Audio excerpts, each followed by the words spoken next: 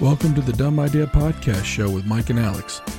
We thank you for joining us as we have a couple of beers and a cigar and talk about what's going on in our lives. Grab an adult beverage and a smoke and settle in with us. Please like, subscribe, and comment on each show so we can hear whether you agree or disagree with our take on things. Listen wherever your favorite podcasts are and at www.dumbideapodcast.com.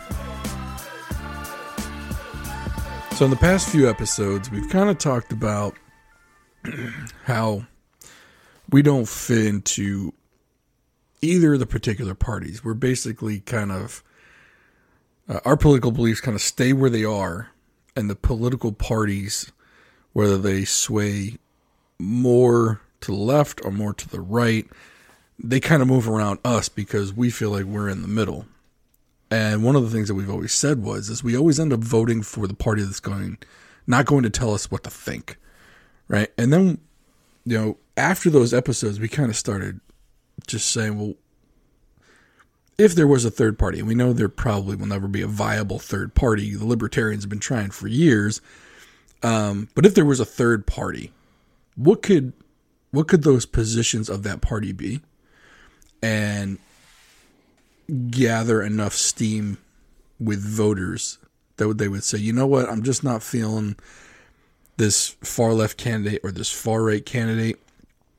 What would another candidate's positions need to be where I could have more buy-in? It's not, at this point, it wouldn't be, well, I'm voting against the pro-life person, or I'm voting against the pro-choice person, or I'm voting for the Second Amendment guy or against the Second Amendment guy, and that's pretty much it. Everything else is a wash, and I just hope they don't blow up the country, right? So tonight, we're going to go through some major political topics, overarching topics, and we're going to try and see where a new party would have to be to kind of get our vote, or where would we get excited about a candidate from the middle. I actually saw, we talked about the podcast from Z-Dog MD, my favorite doctor, right? And he was wearing a shirt on his YouTube channel that said Alt Middle. I was like, yeah, you know what? That sounds right. That sounds about right. Right now, being in the middle is the contrarian view of the day. Yeah, I think Matthew McConaughey said he was a hardcore moderate. Or something like that, where he was like, hey, I'm just here and doing my thing. And he's been one of the stars, celebrities that's actually kind of been able to say what he thinks and remain above the fray and not get dragged in or dragged through the mud by one side or the other, get canceled. I always feel he says a lot of words and no substance comes out of his mouth. Like, I've listened to him, and he is straight up that dude from, what's that movie? Dazed and Confused. He's all right. He is still that guy. Like, everyone loves him because he's just this chill dude. But, like, when he talks, he's like, I want everyone to live. I want everyone to be happy. I want everyone, like, almost that utopian kind of guy. Right. Like, he wants people to have their guns and they're pro-choice or whatever, but like he comes out, and I don't think he ever takes an official stand on anything. Like, he would be a great politician. Yeah, so, a lot of words come out without taking a stand on anything. People like him, right? People love him. He thinks he's going to run for governor. He's actually thinking about it. Oh, really? He's going to run against Greg Abbott. Oh, wow! I was shocked at that one. Wow. But then. That to me is like, why would you run for any political office right now, other than to get rich? Well, I think politicians in general are narcissists. That's true. And people say, "Oh, Donald Trump was a narcissist." They're all narcissists. Mm-hmm. Trump just wasn't polished, so but they're all very much. Who would do it? Who would put themselves through that if they didn't at least have some narcissistic qualities to their personality? As much as I hate to say it, I at least think he came at it from a good place. I think he wanted to help regular folks achieve whatever they wanted to achieve. And he thought the government got in the way. Yeah. What's funny, because when he was elected, I absolutely hated him. Mm-hmm. I couldn't stand him. And I'll never forget when I went in 2016 and getting back to the voting for the person you hate the least. I pulled the lever for Hillary because I was like, I can't vote for this guy. He's a clown. And I remember watching him in The Apprentice and this and that. And so my thought process, well, at least Hillary knows what the government does. And I think Trump didn't for a lot of I kind of think that he thought he would tell people what to do and they would do it, and didn't really understand that, no, you're just executive branch, just a cog in a wheel, man. Now we can get into how much power the legislature has ceded to the executive branch through omnibus spending bills and some of these other executive orders and that they take, and the legislature just kind of lets them do it. But there's that, whether that check and that balance has eroded. But yeah, I couldn't stand him. I absolutely couldn't stand him. And that persisted pretty good up until 2020, when I had my red pill moment, if you would. And like you said before, I don't think it had anything to do with me really moving. I think I just kind of watched everything, like you think the pier that sticks out into the water. Well, sometimes the legs of the pier look long and short. Well, they still stay the same length. It's just the tide rising around it. And that's kind of how I look at myself. Like I'm steady. Right. But, for me, and when I kind of made the switch over, my wife she's like, you hate him. How could you? Because I would just sit there and be like, look at this guy, but, and that's kind of how I was raised too. I was raised, my mother was a liberal. I wouldn't say liberal. I mean, she subscribed to Mother Jones. She was like a socialist. My dad was he grew up in Pittsburgh, Democrat, union type Democrat. Mm-hmm.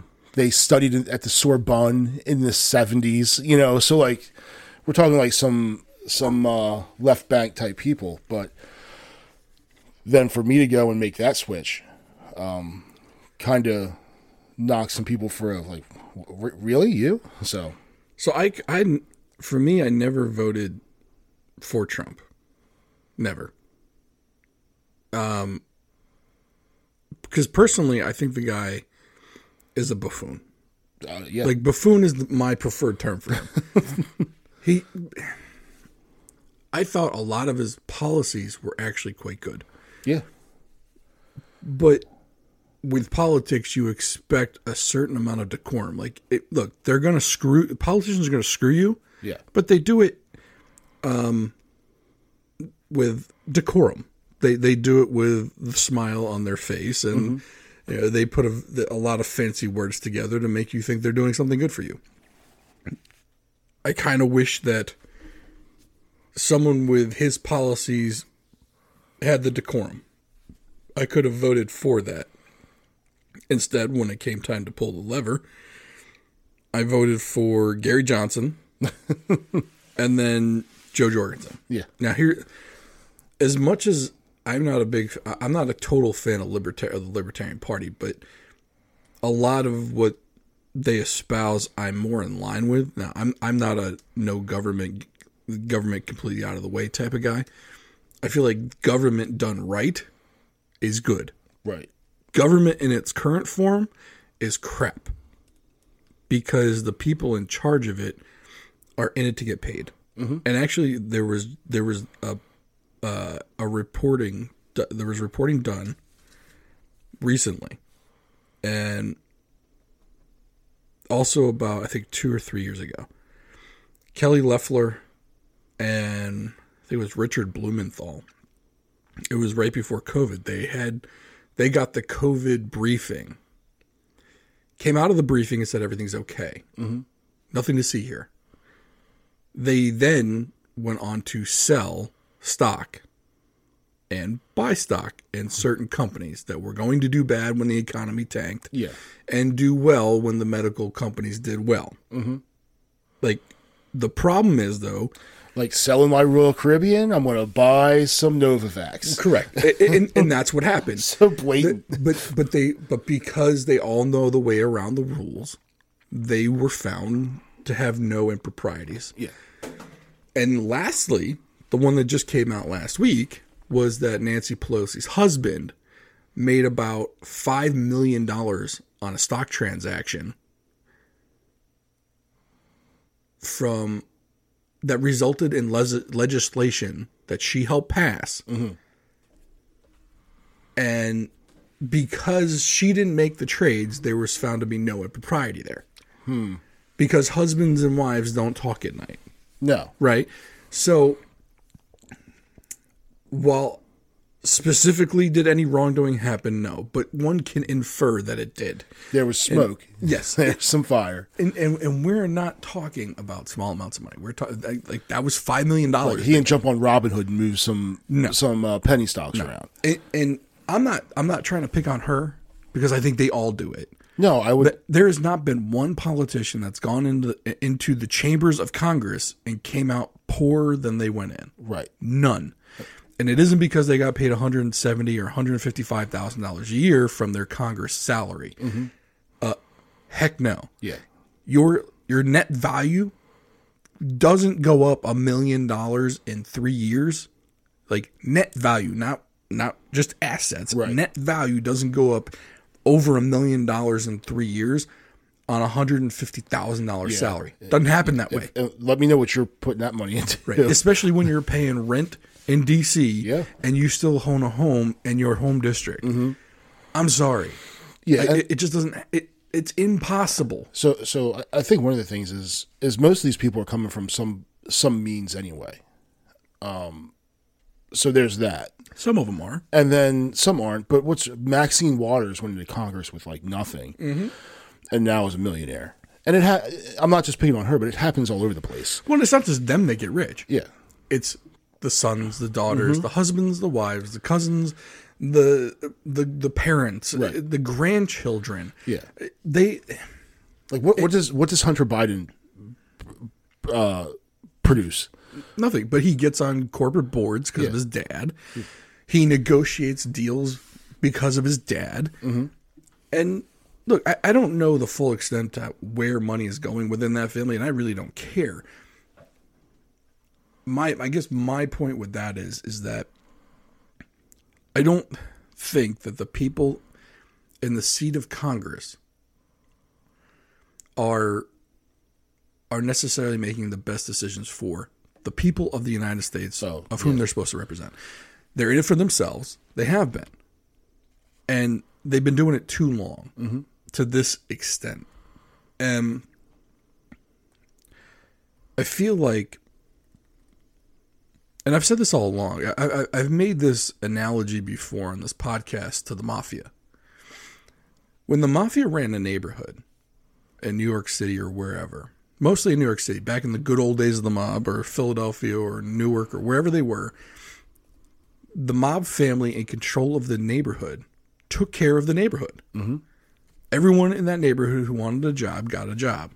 Nobody went hungry because you went to the you went to the underboss. Mm-hmm. They say, "Hey, look, I'm having trouble putting food on my family's plate. I didn't get any hours down at the docks." And the mob boss would say, "Here, come on down." Because they probably owned a piece of the deli. They gave him a couple steaks, maybe gave him a little bit of grocery money, whatever. And then 2 days later, all of a sudden they had a job down at the docks. Yeah. They got taken care of. Like, you took care of your own. Mm-hmm. Well, our own, in this instance, is the United States of America, and the people in power, the mafia, a.k.a. Congress, is not taking care of the neighborhood. No, they're just looking out for themselves. Exactly. And the example of that, the proof of that, is the wage gap that's occurred and how much it's increased. The gap between the top 1% and the 99% from the 80s to the 2000s and 2010s grew exponential. Right. Right. You got to drop some breadcrumbs. You got to let the people eat a little bit. Mm-hmm. And they just never did that. Yeah. And even if you look back to the Great Recession, where the CEOs of these companies were like that just royally screwed over. Getting golden parachutes. Just and people's homes lost all the value. Yeah. And these guys are coming out better than they went in from these severance packages and getting bailed out. The banks were they were all bailed out. The taxpayers bailed them all out. If you want to watch a movie that'll piss you off, watch Too Big to Fail. Mm-hmm. It was written by Aaron Ross Sorkin, and a lot of people now know him from CNBC. But he wrote that book, Too Big to Fail, and they made it into a movie. Mm-hmm. It'll piss you right off. And then watch another movie called The Laundromat. Mm-hmm. Now, The Laundromat is on Netflix, and it explained how super rich people put their money in foreign countries and hide their assets, which, oh, by the way, I believe some papers came out. I forgot what they called them this last week, detailing, I think it was 300 people where they were hiding their money. And they were named. Like someone hacked some system and found out like people were hiding money in shell companies in Panama, the Seychelles. Like this is legit stuff. And this is where people are putting their money to avoid taxes. So like you're making billions. Right. Or let's just say you're making hundreds of millions. I know it's going to hurt if you're making $100 million to put $50 million back into taxes. I get it. 50% tax rate's rough. Well, we got a 30-something% tax rate on those people. Mm-hmm. You're telling me in $100 million, if you got to give up 35 of it, you're going to be destitute. Right. Right. I mean, it's that old thing that Chris Rock used to say. If I make $20 million and she takes 10, I'm not starving. I'm not moving back in with my mom. Right.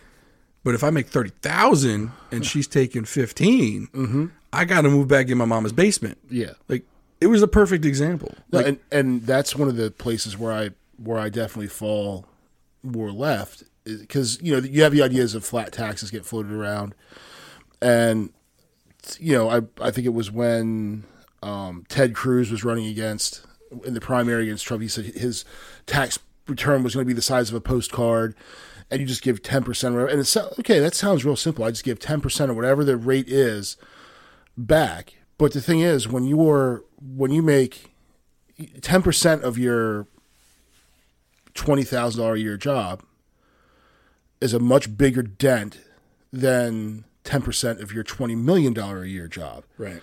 Or whatever income it is, and so the United States currently has one of the most progressive tax. Right. The more you make, the more you pay, percentage wise.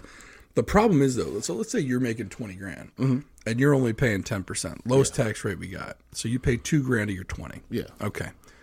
You're doing okay. You're still pulling in your 18. The guy at the top though, let's say he makes 100 mil. Yeah. He's supposed to pay 36%, right? So he should be paying $36 million a year in income tax, right? Problem is though, he's hiding 50 of that 100 in another country. Right. So now he's only paying 36% on 50. Right. He's paying half the taxes that he should. Mm-hmm. Like, dude, just be straight up. Yeah. Now I get it. It hurts. It hurts. That's a lot of money. But again, though, if you got to pay 36 mil in taxes versus 17 or 18, that extra 17 or 18 mil when you make 100 mil, you're not going broke. No, you're not. You're not. You're not selling the private jet. And then most of those guys aren't paying the regular income tax. Yeah. A lot of us do capital gains. Capital gains tax is 15%. Mm-hmm. You're telling me that in these hundreds of millions or millions of dollars that you're making, you can't pay 15% without trying to hide a little bit? Right. You scumbag. Yep. No, listen, you're right. Normally, I am to the right. Mm-hmm. Like, I think someone who started a business from scratch gets revenue of $400,000.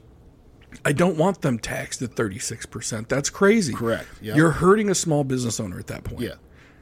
But we're not talking about at least me, I'm not. I'm not talking about the guy $400,000, $500,000. I think if you got a mil or above, which is going to be the 0.5%. Yeah. Because I think if you make over 200,000, you're in the 1% supposedly. Oh wow. Yeah, it's not that big of a number. Yeah.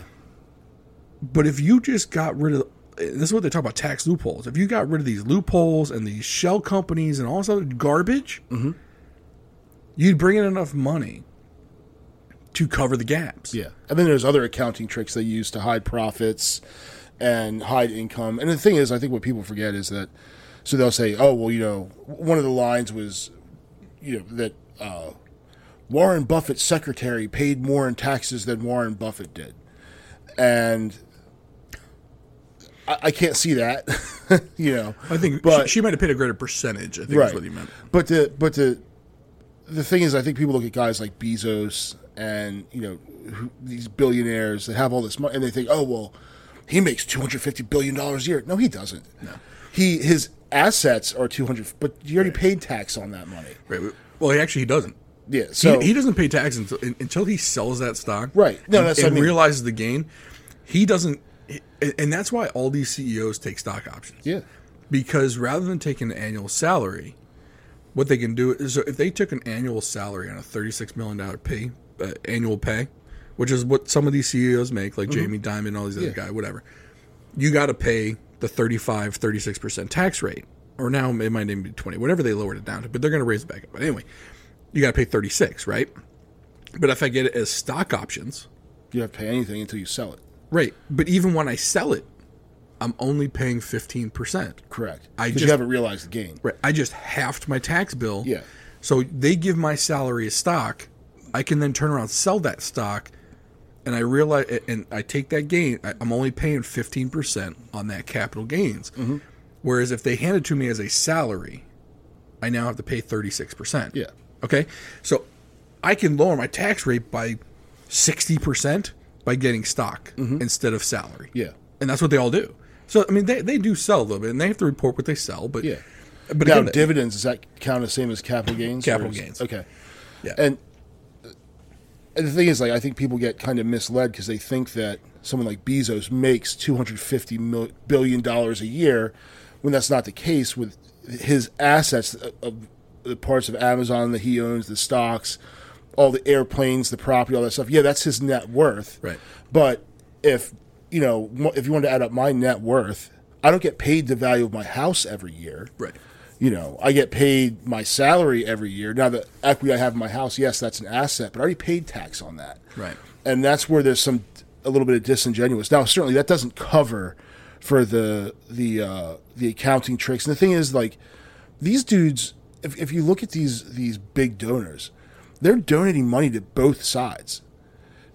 Some of them are. Some of them are not. Like, I think the biggest donors don't. But if you look at, like, Walmart donates money to both sides. Right. And the funny part is they do it through the children of the trust. Yeah. They're doing the donations. Yeah. Walmart itself isn't really doing much. But they're hedging their bet. Right. Because if one wins and, then, hey, maybe I didn't give you this guy as much as I gave that guy, but I still gave you something. You still got to look out for me. But you've got others, though, like Soros gives solely to Democrats. Yeah. Peter Thiel, solely to Republicans. The Koch brothers. Solely to Republicans. I mean, there's the heavy hitters on both sides are only giving to one side. And I always thought of this, though. I'm like, is that really worth it? Imagine the millions of dollars these huge PACs take in from these guys. And we're talking like a billion a year here, $1 billion a year there, 50 million here, 30 million there. And it sounds like large numbers to us, but to them it's peanuts. It's nothing. Imagine what you could do with that money if you created like an entrepreneurship program somewhere. Yeah.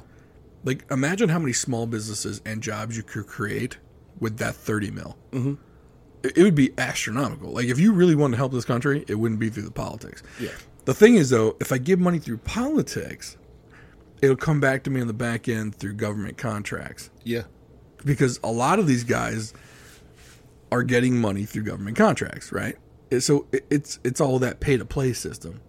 Now, I think a lot of people know, like a lot of people, especially with the internet, I know people bash the internet and what it is, but a lot of people through the internet and the dissemination of information, a lot of people are aware of this. And I think, me personally, like I said, as long as the mafia is taking care of the neighborhood, I'm okay if they get their cut. I understand what this is. Right. But for me, it's like when you stop dropping those breadcrumbs to the neighborhood, That's when I get pissed off. That's when I'm like, look, we all know what this game is, but you were just so greedy. You had to take that. You had to take that little bit extra, and couldn't help out the guy. You couldn't help out the people. Yeah. And that's my whole thing. Like, for example, like this stupid infrastructure bill, bipartisan bill, right and left, and one side's going to hold it hostage because they want to get more. Yeah, they want more. And there's that, but it's for the people, though. Yeah, we're doing it for the people. It's social programs. Yeah, someone's going to run these programs, and someone's going to get paid. It's all done on contracts. Yeah, it's going to be crap. Yeah, it's going to be crappy ideas. You're going to get 5 cents worth on the dollar. Yeah, and that's one of the things that drives me nuts is when you deal with the money coming in, the more, so you take it from the taxpayer, it goes to the government, and then it ends up this. Then some of it goes back to the states, and then it goes back to this program or that program. And when you look at it, every step of the process that it goes through, a little bit is shaved off of it, or a lot of it's shaved off of it, depending on who has to process it. So I'd like to see. So when that money comes down, say as a grant to do some program in a school, and the money left the state, the citizens, went to the federal government, it's going to lose money there. So I'd like to see the dollar-to-dollar comparison. How much is that money worth when it comes back to the program? And if we had skipped all these steps and kept it more of a local control. So I can give you a good example. There are the particular programs that I know about. Money goes from state to the federal government. Federal government then packages it all together to create a grant program that they then send back out to the states. Now, some of it doesn't come back equally, but let's just say, all in all, each state is supposedly getting an equal share of what they put in, which they're not. But some get $1.25 on the dollar they put in. Some get 88 cents for the dollar they. Let's just say it's even, just for this argument's sake. When the government then makes that grant, the government agency making it is allowed to use 5% of the grant program for management and administrative. So basically the people in the federal government that are there to oversee it, to award it, to keep tabs on the money, the computer systems, keep the lights on, 5% of that award will go to the administration on the federal level. Okay. Now, if it goes to the state by a formula grant, the state can also take 5% for these. So now, right off the bat, you're getting 90 cents on your dollar. Because 5% is going to the federal government, 5% is going to the state. Yeah. Just to manage it, just for management. And then let's say it goes down from the states to the localities. The localities get another 5%. So now you're getting 85 cents on your dollar that you're giving in. Well, then if you've got contractors or whatever, whoever's got to now manage these awards that go out from the locality, they're the ones making the official award to go out to get whatever product you were supposed to get, roads, whatever. Yeah. All right. So let's say it's a roads program. All right. So you're already 85 cents in the dollar. Well, that road company is allowed to take a certain percentage. Some allow a percentage for overhead. Some call it an administrative fee, whatever it is. But you could be losing another. I mean, shoot, when it comes to like research grants, you could be losing 65% of that. Wow. Like I know with like Johns Hopkins, if it's an on-site facility, meaning an on-site at Hopkins, not overseas, 65% goes straight to Hopkins as administrative. Wow. 65%. So, all right. So I don't know what 65% of 85 cents is, but let's say we're down to 35 cents. Yeah. You're now getting the taxpayer from the point where it went from the taxpayer to the federal government, or for the states, federal, whatever it is, you're now getting 35 cents worth on that dollar given. Yeah. It just seems like such a waste. And if people think I'm not like giving factual numbers here, go ahead and check out a Hopkins grant and see what an on-site management administrative fee is. 65%. Yeah. Now, that being said, that might not be going through the state. So they might get directly from NIH. So let's just say they get 65%. That means you're still only getting 45%. Right. And that's if the federal agency is not taking anything, which is not true. So I'm going to say, at best, the taxpayer gets 40 cents on the dollar from that federal grant. Such a waste. Yeah. And 40 cents of actual research. Yeah. On the dollar. Yeah. That's nuts to me. That's like the worst money management I've ever seen. Mm-hmm. And these are negotiated rates. So like Hopkins said, "Hey, we want 65%," and someone at the federal government said, "Yeah, you know what? Sounds reasonable." That's how it's negotiated. You got to be kidding me. No, how about 60? Right? No. I need that 65, or I'm not going to do it. And the funny thing, like some of these, look, that it's just. So that's some inefficiency for you right there. And you have inefficiency, then you have waste. Yeah. There's or just fraud. Yeah. Just straight up fraud. Well, if you look at this, all the money that went out for the paycheck, the triple P loans and all this stuff, where people were going out and forming an LLC that day, and then going and essentially, if we're asking for under $1 million, they're just approving it. Just approving it, like no looking into it or anything. Well, the idea is we want to get this money out quick, so we're going to approve almost everything, and then we'll go find the fraud later. Yeah, like you're kidding me, right? Right. That's like I'm not going to lock my doors or secure my house, but when someone breaks in and steals all my stuff, I'll go find it later. Right. Like it doesn't. Now, granted, there's not as big of a paper trail with a B&E as there is with tax fraud. Right. But so this point right here, again, we've gotten a lot off topic, but this goes to the point of, for me, when I say I want government to do some things, I want them to do it right. Yeah.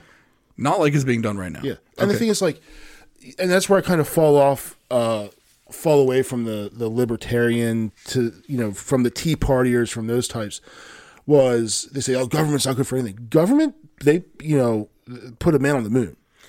Yeah. Like NASA, that was all NASA stuff. There was no private company doing that stuff. Now, there were private companies involved, but that was the sheer will of the federal government. That's how that happened. The government has the ability to do things the right way. Yeah. The government is also bent to the will of corporations or outside interests that want their pound of flesh.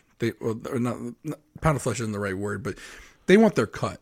Yeah. Like Lockheed Martin, Raytheon, all those big military industrial complex companies, they spend a lot of money on lobbying. Mm-hmm. It isn't because they don't get anything in return for it. Right. Yeah. If CEOs thought they weren't getting their money's worth out of lobbying Congress, they would stop putting money into it. Right. And that's part of the problem. Now, you can't get rid of lobbying altogether because people and companies need a way to go and educate a sitting member of Congress to let them know what's going on in their industry in the world. Because if anybody can agree on anything, members of Congress are not. They are so detached from what's going on in reality. Yeah. So you need experts to come in and say, hey, look, we're real close to nuclear fission. We need government to step in and push it the extra 10 steps. Or electric cars can be the way of the future, but we need government to step in and incentivize purchases. It's for the good of the people. It's for the good of the country. Yeah. But I don't know if that's true or not, but that's my point. My point is there should be a mechanism for government to be educated on certain things, and that is done usually by lobbying. Now, are the lobbyists always telling the truth to these people that they're buying? I don't know. There's a movie. I wish I could think of it. Thank You for Smoking? Yes. Yep. I knew exactly what you're talking about. The Angels of Death. Is that what they call it? Yeah. It was what? Alcohol, tobacco, and firearms. Yeah. It was like ATF. I love that movie. It was such a good movie. Yeah, it really is. And to see it, but and here's the thing with that, like, people say, "Oh, the special interests." I don't want to say I don't have a huge problem with special interest groups, but there are things that people feel strongly about. Some people feel strongly about, about abortion, about guns, about whatever it is. If there's special interests, if that people band together to go and utilize those platforms to then have that influence, like-minded people trying to have that influence. Now, there are some other things where we're like, oh, well, now it's the gun manufacturers in with the NRA.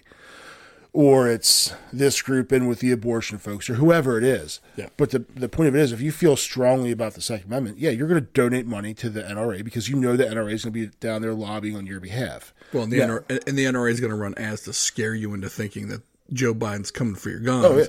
And that's going to ramp up donations because people believe that Joe Biden's going to come and get ramp guns. up gun sales, too. Heck yeah. and ammo. Yeah. And then it's going to, and if a Republican comes in, then all the now people get all fired up, and then they start pouring in tons of money to. But the thing is, if you feel strongly about those, like, I feel strongly about the Second Amendment, so if I want to have my voice heard, I could write a letter to my Democrat senator in Maryland, which is going to go absolutely nowhere. Or I could donate money to the NRA, be an NRA member, and know that at least there's they're lobbying on behalf of my interests. Now, I'm not an NRA member, but if I want, like, that's an avenue that I could take. And it fits across the board with other things. I think what it gets kind of polluted is when you have the manufacturers in and the big money comes in and like, oh, there's all these gun owners and sportsmen that want to protect their Second Amendment rights. But then here's, Sig Sauer is also putting money into the NRA, and so is Smith & Wesson, and so are all these big companies because they're trying to protect their interests too. That's where the corruption comes in. So, or the big, huge dollar amounts. It's not from little guys like me. No. They're definitely. There's so much money into politics. Like, even the dollar amounts we just talked about with the Koch brothers or Soros or Sheldon Adelson or whoever they are, the other money from other PACs that nobody's ever heard of, it's crazy money. Yeah. It's crazy money. Like, think about this.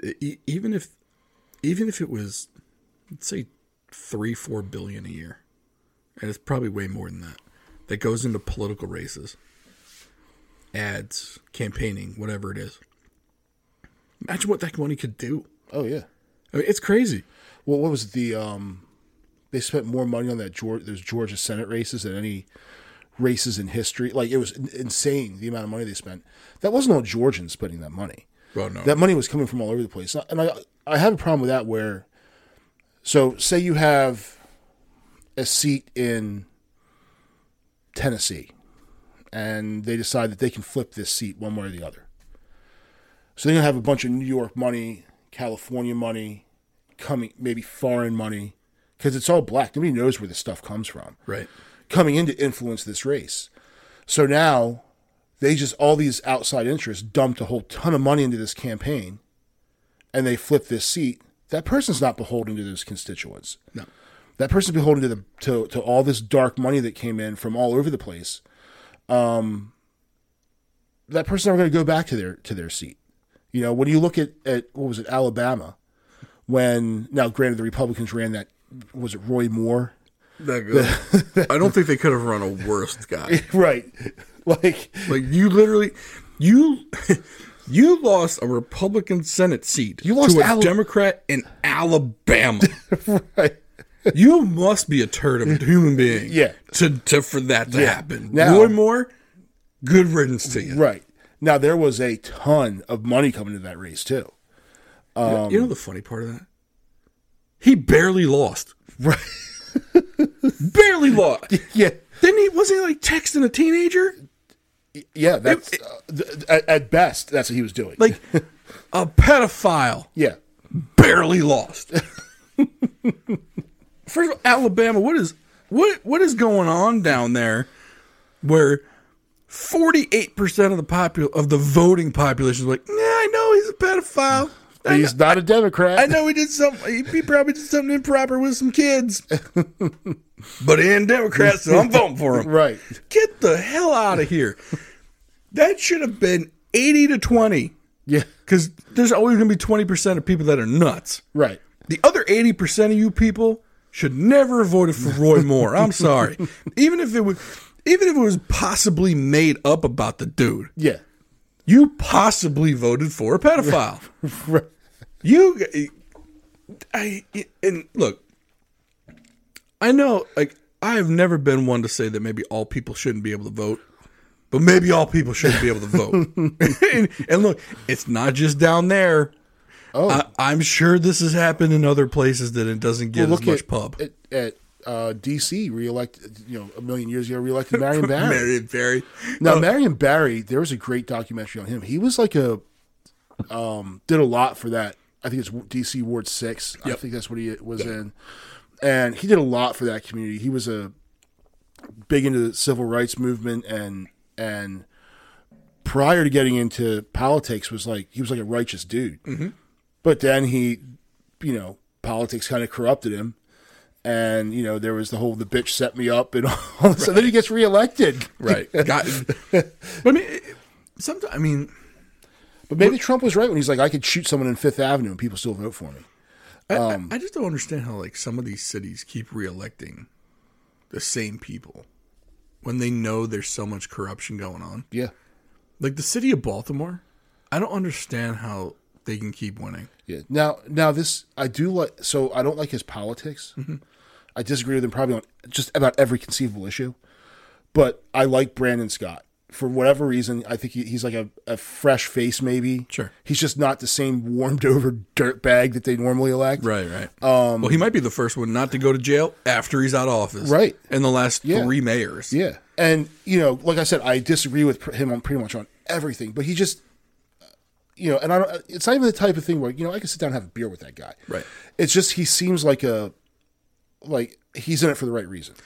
Now, I wouldn't like the result of it, but I don't live in Baltimore, so it doesn't really matter to me. I mean, one of the bigger problems with Baltimore is the corruption at the city council and at the school. Mm-hmm. The schools there are atrocious. Yeah. And there's a lot of factors that go into it, but a lot of the money, I mean, in Baltimore City, per student, it ranks it ranks in the top 5. I don't know if it's number 1 in the state. Well, it's number 1 in the state, but I think in the country, it's in the top 5 of money per student spent. Mm-hmm. So, and the money has increased, I think, over the last 20 years. Yeah. Each year over year. At what point can you just say, we can't buy our way out of this program because the more money we put in, the more money they siphon off. Yeah.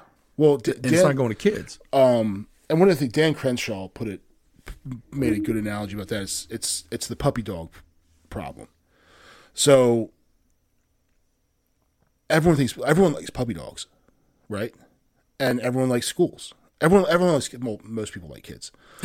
Some people don't, but most people do. And most people realize that the key to bringing people out of poverty is education. So they say, well, let's give more money to the schools. Let's get more money to the schools. Just like the puppy dog. Everyone likes the puppy dog. Let's take care of the puppy. But eventually, you have to take a step back and realize that this isn't working. And the money we're giving them is not getting the results because there's no accountability on the back end. But everyone likes the schools. And if you don't give money to the schools, then you're a bad guy. Right. You're a bad person. Just like if you don't pet the puppy dog, you don't like the puppy, you're a bad person. Right. If you didn't kiss the baby on the campaign trail, you hate babies. Right. How dare you vote someone in that hates babies? Exactly. Yeah. So it's easy to fall into. But then you have unscrupulous people, these, so much of that money goes to the top. It's not being spent in the classroom. No. It's being spent on nonsense. Right.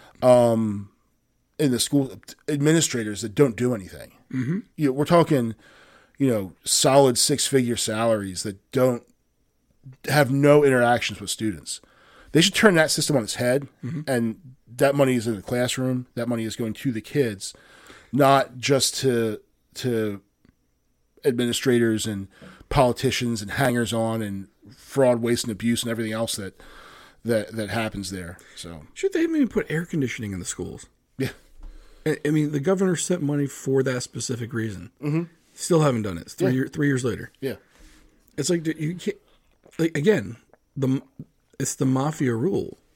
You're telling me Mafia Don and work in that Baltimore City Public Schools, whoever the CEO of that is, the superintendent of Baltimore City Public Schools, You're telling me you couldn't have just taken that money and put air conditioners in schools? Right. You had to siphon off that too? Yeah. Like, all of this, like, you can't say money's the issue when you're top 5 in the nation money spent per student, when the money's not going to educate the students anymore. Mm-hmm. It's going to pay your buddies for contracts. Right. And everybody's got their hand out. Yeah, to pay for take-home cars for administrators. Like, what do school administrators need vehicles for? Well, it's not even that. Food service. Mm-hmm. Who's getting a cut of that? Yeah. Who's getting a cut of the maintenance contracts? Mm-hmm. Who's getting a cut of the lawn contract? Yep. Everyone's got their hand out, and everyone's marking the stuff up 25, 30%. They're already choosing who the winner is. Mm-hmm. Like, someone could probably go in, undercut a bid by 15, 20%, and they're going to say, well, because of past good stewardship, we're going to award it to these guys. Yeah, well, then there's some of these... Because there are those clauses.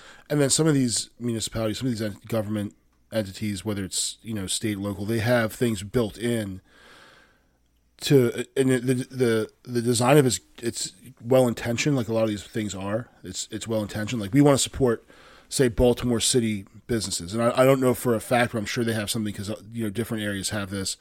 So in order to support these Baltimore City-based businesses, they'll say, okay, we'll pay more to have it. And they know what the percentage is. Right. So those businesses they know what everyone else is going to charge. They know what an air conditioner costs. So they're going to charge 12% more. Mm-hmm. And then they're going to get it because they're Baltimore City-based business. Right. And they know they're coming in within that 12% margin. And then they'll go subcontract that out. Right. To someone that'll do it for 80% of what the actual cost is. So now they're making 32% to do nothing. Right. So but that's 32% that could go to the actual to pay teachers. Yeah. To pay for better food in the schools. Yeah. Or to pay for a community program to make sure kids that don't have two parents in the home get to school. Yeah. They could do more community outreach programs with that money. Like, look, I get it. You got to spend more in some of these cities because the situation is tougher. I get that. I completely do. But when that extra money isn't being spent to better the school system and it's being spent to pay out people because they're your third cousin, or they're your mother's friend's kid, mm-hmm. who like. If people don't think that kind of stuff goes on, you're not paying attention, or you're just completely naive, right? And the thing is, this shouldn't be, and it's not a left-right issue. I don't think anyone. I think I could go to the most lefty wingnut person I know, and I think we both kind of have in mind who I'm talking about. But I could go to that person and I can say, "Hey, this program that exists." Whatever it is, cheese research for the blind, they're wasting millions of dollars on it when actually none of the money is going to cheese research for the blind. Oh, that's terrible. And then I can go to the most right-wing wacko wingnut person I know too, and let's put that person in our head and say the same thing, and they'll say, yeah, that's a bad idea. So that's where the extreme left or right would agree on something. See, I disagree with you there. I think the person on the left would say, well, we just need to put more money into it. And then and the people there will just put the money where it should be. They'll do the right thing. And I think the people on the right say, I'm not putting another dime in there. In fact, take the money away until it all away. Until they figure out how to manage money right. Yeah, but I think my point is that no one on either side wants to see just absolute waste and abuse of. The problem is the person on the left doesn't think that's happening. Right. The person on the right thinks it's all happening. It's all happening. Yeah. In fact, they think it's happening at every school, even the ones that perform well. Oh, well, they could probably do it cheaper. Really, buddy? Okay. Yeah. All right. Good. Yeah. The teachers are overpaid, right? Don't get me started on teacher pay. Yeah. I mean, like a lot of this money that goes into Baltimore City that's going for these contracts and everything, mm-hmm. if they would pay more for the teachers in those schools, then they wouldn't have the turnover. They'd probably get teachers that were more invested in the kids a little bit. Yeah. Not that I'm blaming them, but everyone knows if you pay, sometimes when you pay more, you get a little bit more out of it, of an individual. Yeah. And especially for a teacher's going to go to school, she knows she's going to get crap from the misbehaving students. Mm-hmm. An administration's not going to back her up. Right. She's probably going to have to pay for all her school supplies because she actually gives a crap out of her own pocket in a school like that. Yeah. Whereas, after a year or two, she goes out to the suburbs. The PTO raises $30,000 a year. She's not now. She gets $250 from the PTA to pay for supplies for her school, for her classroom. Yeah. Or if she needs anything, she just asks the PTA. They'll put out a blast email, say, "Hey, look, our teachers need X, Y, and Z," and next day they're all there. Yeah. And never mind the fact that these counties generally pay salaries a little bit better, benefits maybe a little bit better. So why stay? Or just the facilities in which you work might be better. Right. You don't feel like you're going to get stabbed. Yeah. When you go to work. Right? And look, might get flamed for saying that, but some of these schools are not exactly Disney World when you walk in. They're not great. Yeah. They can be dangerous places. Mm-hmm. And if I'm a teacher, am I going to choose that to be my workplace? Right. Or am I going to go choose to get paid more the next county over and not have to deal with any of that? Right. And but then I feel bad for the kid, the families that have to send their kids to these schools, which kind of brings you to a school choice question. And is that something where they're paying for a service? Now, are people that have incomes of zero paying taxes? No, but there's money going to that school allotted for the education of that student that's not being used effectively. So then should that kid be able to, parents say, no, you know what, we want to send this kid to a different school? Yeah. And I mean, look, going with the tax thing, I don't think people from other parts of the state that are paying into that city, and don't remember, generally with cities, you're supposed to be able to fund education through business taxes, through the visitors and the tourism and stuff like that. Mm-hmm. And supposedly the casinos, that was supposed to go to these schools too. I think if people saw that the city of Baltimore was paying in the top 5 per student, but they were getting a good education, I don't think school choice would even be an issue anymore. Yeah. But the fact is you're paying in the top 5 per student in the country and you're getting crap results. Mm-hmm. Yeah, the report that came out, what, 60% of the kids were getting passed? Oh yeah. Through the system. Yeah. And not one had a passing grade? Yeah, none of them could read. Couldn't read. Yeah. And got, they literally didn't even have passing grades. Right. But the system pushed them through anyway, so that they still got federal dollars because they could say, well, we graduation rate. Yeah. Okay. But I think if the money was being put into those schools and the schools were performing, well, okay, we're getting our money's worth. We get it costs more because it's a city. You need more buildings, you need some you need more school administrators because you got more schools. Yeah. Okay. But that's not the case. You're paying that much money and you're getting zero. You're not even getting kids that can read. And the thing is, in some of these cities and counties that are like this, it's just been going on for generations and years and years and years, and people keep asking for, why is this happening? Let's throw more money, and it's not working. And what's the common denominator? Yeah, who you vote for? Right. How about Trump went into some of those Democrat areas, and he literally said, "What have you got to lose?" Yeah. Yeah, and he actually got votes with that. Yeah. Now, are you going to get a majority of votes with that? Mm-hmm. Probably not. Right. Right. It's like if I keep going to the dry cleaner and they screw my stuff up every single time and I keep going back, well, pick a different dry cleaner. Right. Go to a different dry cleaner. Now, can the parents pull their kids out of those schools that easily? No, but they can vote for different people. Right. That's your say. Yeah. As a parent, you want better schools? if the schools you haven't been run well for 30 years plus, Yeah. your recourse is the Board of Education members that you vote for, your city council people that you vote for, and the mayor that you vote for. Fire them. Fire them.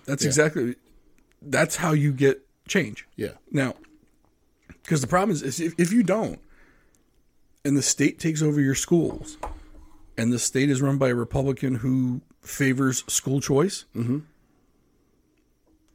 then you might end up getting school vouchers. Now, the problem with that system is, and that's a whole nother ball of wax, but the problem with that is once you put that system in place, you then doom the public school system to being crap, because you're going to take the resources away from those schools that were already bad to begin with, and they're going to go to these other schools that are already good. Now, granted, some of these kids are going to go there, but so what happens is the ones that actually want to learn, the parents that are already involved, basically you're taking the top portion of the top 20% of the students, they're the ones that are going to go. Yeah. And the bottom 80% who would have the parents who don't give a crap Yep. are going to let their kids continue to go to the school that gets now getting even less funding, worse teachers, and worse administration. Yeah. I think the study was done in Detroit about that, and that's exactly what happened. Certain schools thrived, and the other public schools went to crap. Yeah. So that's a downward spiral that no one ever talks about with school choice and school vouchers. No one ever talks about that. Yeah, and I'm not a big fan of the school voucher thing, and also say you want to send your kid to a private school, the school voucher is not going to cover that. Well, some of them do. Yeah. Some of them will. Like it depends on where it is and how much the private school is. But some of the private schools will take the voucher, And because some of those private schools, they're giving out scholarships anyway for some of these. So okay, look, if I could take in 10 extra kids, I'm getting government money. Okay. yeah, It's actually more profitable for me to do that than it is to just give out these 10 free grants or scholarships. right. I'll take 10 kids in and take the government money. It's more than I was getting before. Yeah. And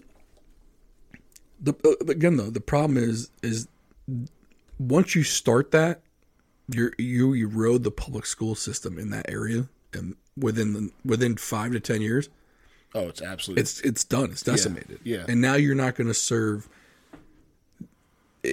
You're going to divide the community even further, because the kids that are going to get hurt worse are the poorest kids. Yeah. Because it's the kids that the parents aren't really giving a crap, don't know enough where to get the voucher, or even that they think their kid needs a voucher. They're just going to send the kid to the neighborhood school that they went to. As long as the kid's not bugging them for 7 hours a day, they're happy with it. Right. Or the parents at work working 3 jobs. Yep. And the kid's probably taking care of 2 or 3 siblings, can barely get to school on time. Unless the kid's going to fill out the paperwork himself or herself. And mom and dad don't have time for that. Yeah. Yeah. I've never been a big proponent of it. And one of the programs I had seen, I want to say it was when I was in Pennsylvania, they had floated that, and each kid was going to get like $2,500 to go to the. I'm like, where can you go for $2,500? Nowhere. Now, you might be one of those kids that get those scholarships, but if that school has room for 10 and there's 200, then okay. Where are you going? And most times those private schools, they're giving them to athletes. Yeah. They're not giving them to, the straight A science student. Now, some might, but for the most part, or it's the for average athletes. kid that could do better, or maybe not even the average kid, maybe the kid that needs extra help, but just that would probably benefit them. He's not getting it. Or even, what if it's like that C or D student that goes to a school, 10 of the 20 kids are just causing issues in the class, right? So the teacher's got to pay attention to those 10 to 20 kids just to get the room quiet so that she can probably finally teach a lesson. Yeah. The other 10 kids in there barely get taught the lesson. So when they take the test, they're getting C's or D's, right? Just because they weren't taught it. What happens? What if you take those 10 kids and you put them in a private school? Yeah. I can almost guarantee those C's and D's become A's and B's. Yep. Just because Those are kids that want to learn. They're there. They're trying to learn. But, the teacher can only do so much. Yeah. When the other half of the class is acting like fools. Yeah. Yeah, when they're dealing with behavioral issues and all kinds of other things.